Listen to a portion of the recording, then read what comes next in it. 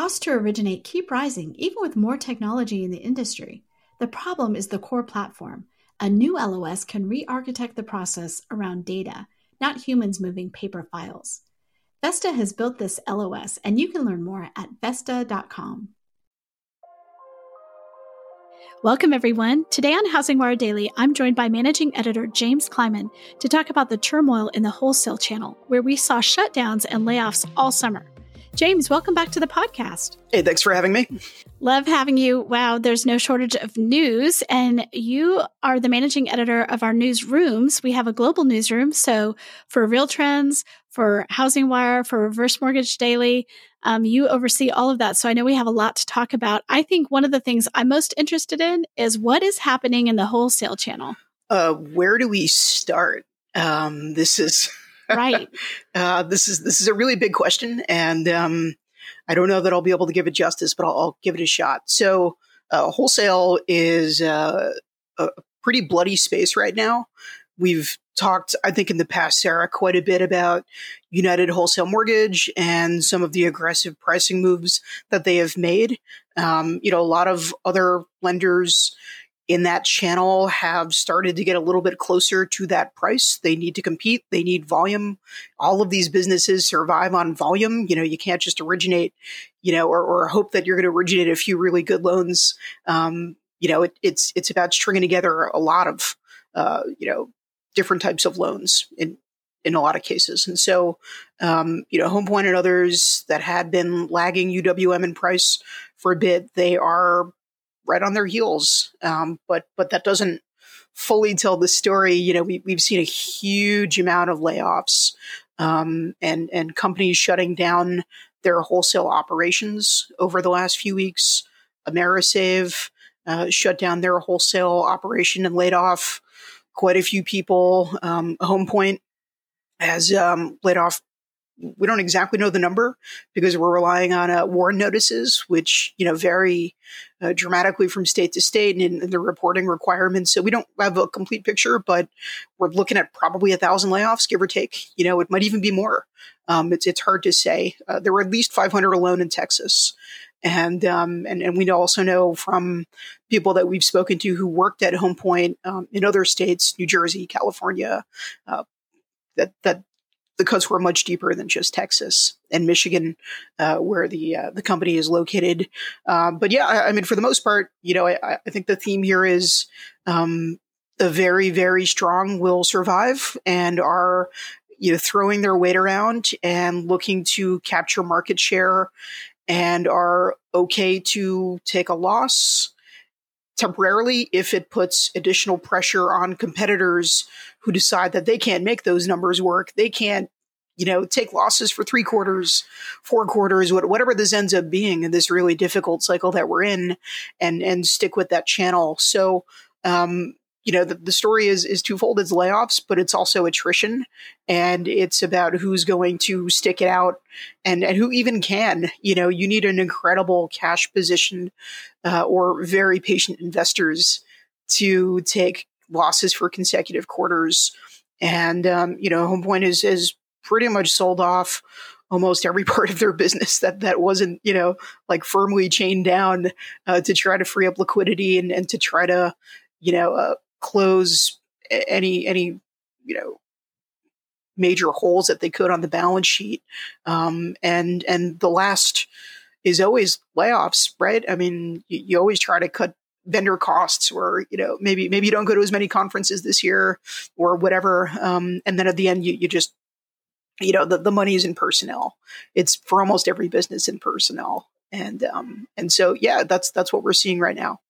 Well, and I think too, we're talking about struggling, and certainly, no one wants to have the, losses and going from profit, record profits in some cases down to, record volume for sure down to this. But also, it's just right. People like to say right sizing, but truthfully, for the next couple of years, you do not need all of those people on staff. And it's sad. We have empathy on a human level. Hate to hear about layoffs on a business level. You're like, well, this is what you have to do. And this is what will get you to the next level. You'll still be around, hopefully. Right. And right sizing is about the market that you're in.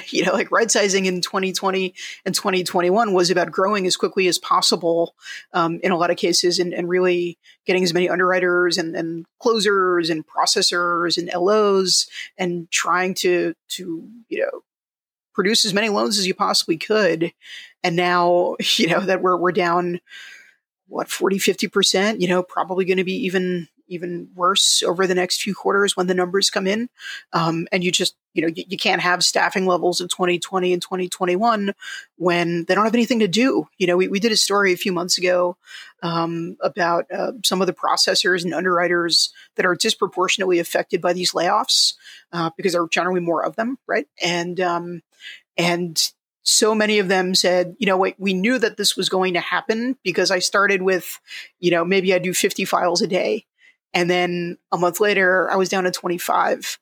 And then suddenly I had a more dedicated relationship, with the LO or a broker or whatever.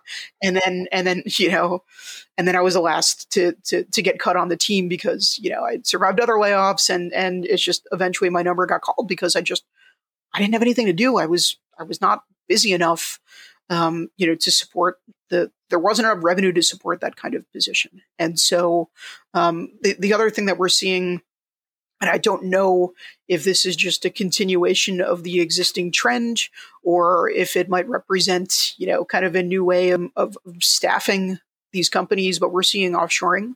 It's not a new thing. It's been going on for a long time. And, even in recent years, some of the companies pulled back and brought those jobs back from India and the Philippines and wherever. And now we're seeing, processors and closers and a lot of operation staff primarily. But even Freedom, according to sources of one of our reporters, Connie Kim, is bringing some of their underwriting jobs overseas through what is I consider basically a staffing agency. And I'd never heard of that. I'd never seen that. I think that's really interesting. I don't know if that's risky. I would personally, as a home buyer, as a homeowner, be a little more comfortable if I were, having someone in this country who's, worked on U.S. mortgages for 5, 10, 15, 20 years, looking at my file more so than someone in, wherever in India doing it. But maybe I'm underselling their expertise. I don't know. But it's certainly something to keep an eye on. I did a cover story for the magazine, years ago on this exact, at Housing Wire on this exact topic. And actually you can have some pretty great expertise and you definitely have some offshoring that has been happening for a long time. So maybe they tapped into some of that.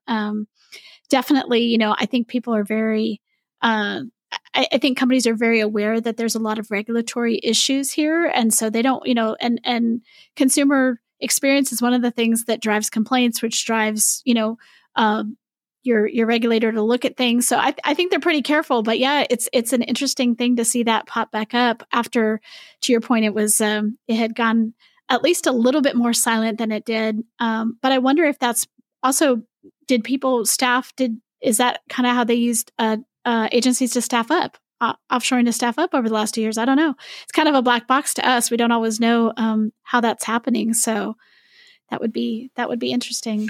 So we are going to be looking into it. So if anyone who is listening who has a lot of knowledge about offshoring mortgage jobs to the Philippines or India or wherever, please let me know. It's james@hwmedia.com.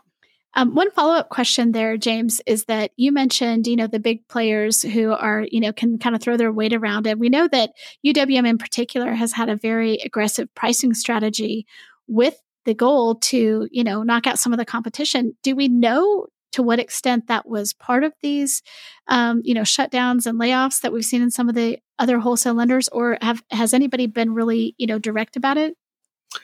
Yeah, not exactly. I don't think there are a lot of. These are generally very prideful people. And I think even if it were the case that UWM directly knocked out, say, Amerisave, for example, or whatever, I don't think they would just come out and say, hey, you're right, James. It's actually, we got steamrolled by this product that they came out with. And we just decided, the dollars and cents didn't make sense in the broker space. And so we're just exiting entirely and laying off the entire operation.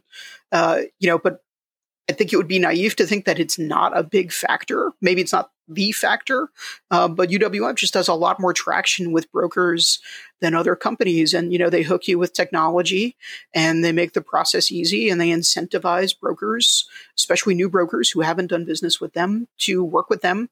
And, it's a, depending on the way you see things, it's either a great proposition, a great partnership, or it's, one that they're willing to accept, even if it doesn't pay as well as some of the other lenders, but they can turn around a file real quick. They're a machine. They are absolutely 100% a machine. And, brokers, like all sales professionals, are about making money, right? So if UWM is giving them, a good product, I think they're going to use it.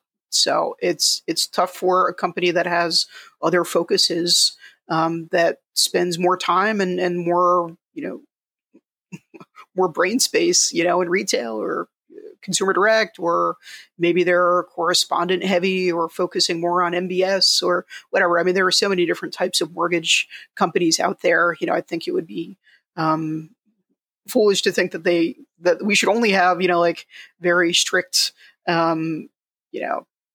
we only care about wholesale types out there. So if it's not their strength, it's not their strategy, they're going to double down on what they do think works and what will enable them to survive and maybe in a future cycle even thrive. But I mean, by the way, like no one is exactly doing great right now. Like the market doesn't spare anybody. It's just UWM has the large S, Rocket has the large S. They can take risks. They can take a loss for a little bit longer, or they're more willing.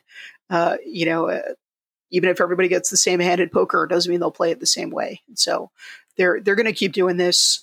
And by the way, UWM was the biggest purchase mortgage lender over the first half of the year. They originated $42 billion in purchase mortgages from January through June. That's about 60% of their distribution. And that's about 5.1% market share. It's about the same as Wells Fargo. And, it's, you look further down, Rocket's at number 7. They're at 25.6 billion. These statistics are from Inside Mortgage Finance, of course. It's the only way you're going to get business right now, unless you're working on like home equity, or you're really good at other products, or your servicing business is going so well right now that you don't have to worry about originations as much as maybe your competitors. So it's a fascinating time though, even if it's difficult and everybody's getting clocked to some extent.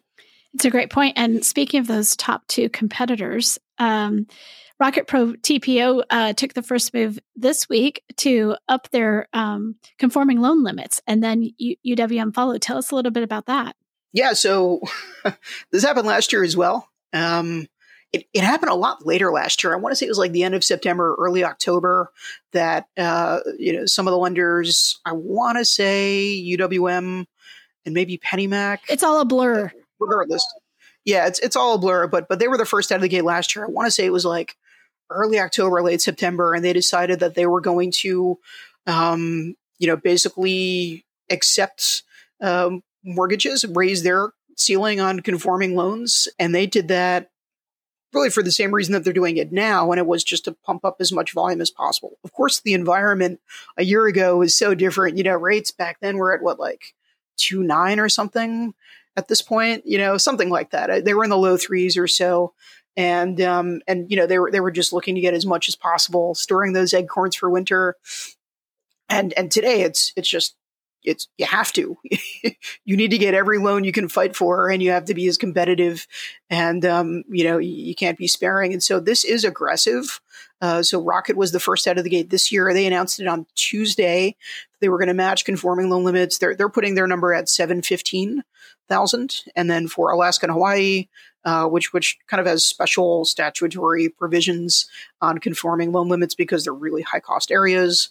It's I believe just over $1 million.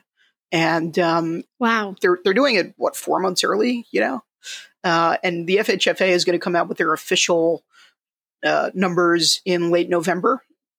And I think what you're probably going to see is, 715 is going to be the conservative number. It's probably going to be a little bit higher than that.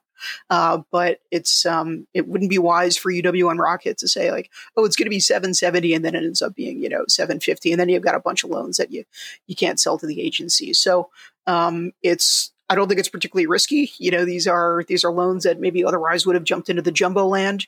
So they're going to be competing for business, and it's a competitive advantage for brokers, definitely. And it'll be interesting to see if others follow. Just because everybody has to keep up. If your two competitors are able to beat you by 50 grand or whatever it is, that's pretty significant. So we'll see how that goes. So interesting. I don't remember in the past people front running the conforming loan limit increase like they do now, like they started to last year. Maybe our listeners, let me know if I'm wrong, but I don't remember this sort of front running by this much time. Yeah, I mean, there is a formula to it. And so if you're maybe better at statistics than I am, you could go and you could look at, what the numbers, I believe they use the HPSI numbers. Essentially, it's a lagging indicator, and I believe they finish it with the September numbers. So they're just getting ahead of things and saying, okay, if we already have through X date, we just need to add on, a few more numbers from this quarter. And home prices are not so unpredictable that you can't figure it out. So I feel pretty good about saying that you're probably going to see, other lenders follow suit in the next week or two. But yeah, definitely. It's getting earlier and earlier every year, right? So be interesting to see what happens next year. Are they going to do it in July? Or are they going to say, hey, it's like decorating we're going to hold these loans until... Yeah, it's like decorating for Christmas. Like Christmas decorations and, Michael's in like July or something. I don't know. It's wild, but it makes sense when you think about how fast home prices have appreciated in past years. That conforming loan limit was more conservative because we didn't have that run up in home price growth, which I'd love to talk to you about because I think we're seeing a slowdown in that now. Maybe you can run through that. We are, yeah. We've finally seen a decline from, I believe it was July. Prices declined from June, which is the first sequential drop in quite a long time, certainly pre-pandemic. And, it's really a continuation of a relatively recent existing trend, which is, yes, home prices are still rising, but the rate of growth is slowing. And so depending on who you talk to, we'll probably see annualized home price growth end the year in the 10% range, which is still pretty high, of course. But if you compare it to, say, last year, it was like, almost double that, we're like 19, 20%, something like that. And depending on where you were in certain markets, I mean, way higher than that. And that's still true in some of the hottest markets in the country, even if their growth rate is slowing. I mean, if you're paying 25% more than you were last year at this time, I mean, who cares what the stats say? Like that hurts your wallet. It's not a change for you. Well, and we see those, Florida tends to have some of the highest high growth markets, right? And so you think, wow, Tampa. I mean, it's crazy. Tampa, great example. I think it was over 30% last month, and that's over last year, which was already crazy. So, that's one of the things when you think about home prices slowing, or say they come back down to 10, you're still probably 50% over where you were pre-pandemic. I'm not, obviously it depends on the market, but like it has to fall quite a bit to even get back to just quote unquote normal, right? Yeah, absolutely. I mean, we are not going to see a bottoming out. We are not building enough. We are not seeing enough inventory come onto the market to really, drop these numbers down significantly in a lot of markets. There are, I think, a handful of markets where we've seen very small declines. But I mean, this is not going to be like 08, or anything like that, where if you just wait, you're going to be able to buy a house for a song. I think prices for the most part are going to hold very steady. There might be isolated weird markets where, people are just asking for insane figures and maybe they would have got it last year and they're just not going to get it. So they're going to have to drop their price. But I mean, no one who currently owns a home, I think in hot markets in America, say you're in Boise, maybe you're not going to get 1.3 like you would have a year ago. if you have, I think they're tacky, but the barnyard doors, and you have, like the shiplap and like the whole HETV, like bland, I have a barn door, characterless. so thank you. Okay. Who writes the checks at this company? No, maybe I misspoke. Barn doors are great. Yeah, but back to the point here, which is you're probably going to take a smaller number because it got too hot and there was no way to sustain a market like that. And so you're going to see declines. I believe it was CoreLogic who put out a report earlier this week, and they looked at 5 markets they think are going to see, or the 5 markets that are most likely to see big price drops over the next year. And the highest ranking market, I believe it was Bremerton, which is just outside Seattle. Really, I love the area. It's beautiful out there in the Pacific Northwest, but they pegged it at a 70% plus likelihood of major price declines. And of course, Boise's up there as well. And so, it's not going to be as hot, but it's not like you're going to be able to buy these homes on the market in Bremerton in 2023 for like $400,000. It's not going to happen. They're still going to retain a lot of value because they're still desirable areas. People move to these places for a reason, and it's not like everybody's getting called back to the office and, the whole migratory pattern of the pandemic is just, disappearing out of nowhere. It's not. These are permanent moves. These are permanent changes. People are not moving back from Raleigh-Durham to go back to New York City. In some cases, maybe a few folks will decide Florida wasn't really the place they wanted to be after all, and they'll leave Miami. But I mean, at this rate, I don't see it. I think these are, migratory trends that were probably already going to happen, and they just got supercharged. And these are the markets we have now, and they're going to remain hot markets to an extent. Well, and the latest mortgage rates are getting closer and closer to 6%. Of course, that's an average, and it's also we know that it's gone over 6% for different people in different areas. So again, if you're sitting there in your house in Boise with 2.85 or 3% mortgage loan, why are you going to, even if it's even if house prices are cooling, you're not like, oh, let me go sell this house and go lock in a 6% loan. That sounds great, unless there's some reason to do it. So yeah, no, I agree with you. I mean, not happening. We're just not going to see the inventory come online. We had mortgage demand fall, with the pressure of those higher rates this week. And actually that was, the report was on last week's mortgage rates, but, mortgage demand's going to fall for all the reasons we've said, like prices are up, mortgage rates are up, and there's not a lot of inventory, so that's keeping those prices high. So no help coming that way, I think. No, and rates are at the highest level they've been since 2008. It's been a while since we've seen them, and of course, home prices weren't as high as they were in 2008 either, even proportionally. So it's just an absolutely brutal market. If you don't have to buy right now, I don't know why you would.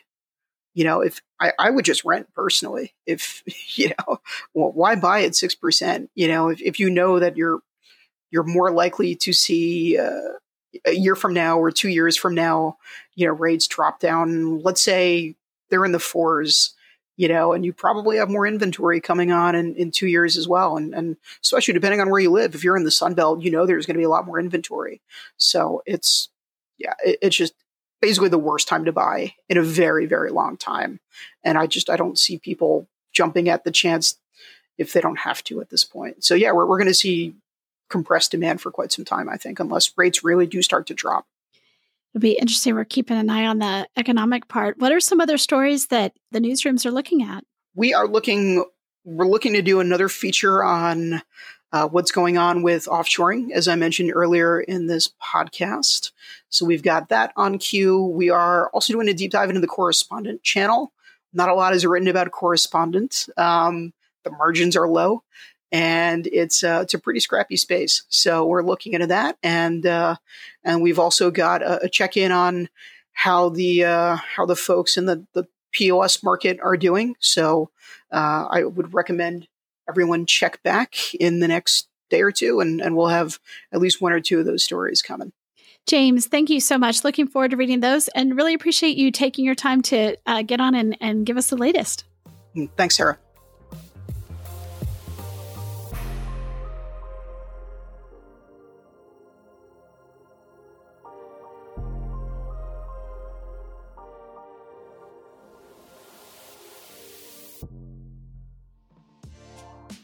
How have the 2022 housing market forecasts changed? Or how is the industry navigating the shift to a purchase-driven market? HousingWire's premium content program, HW Plus, answers questions like these and offers a variety of member-exclusive benefits that are tailored to what you need to stay competitive and agile in today's fast-paced market. Go to housingwire.com/membership to join today. With your HW Plus membership, you get access to longer-form digital content, the HousingWire magazine, member-exclusive rates to in-person events like HousingWire Annual, and more.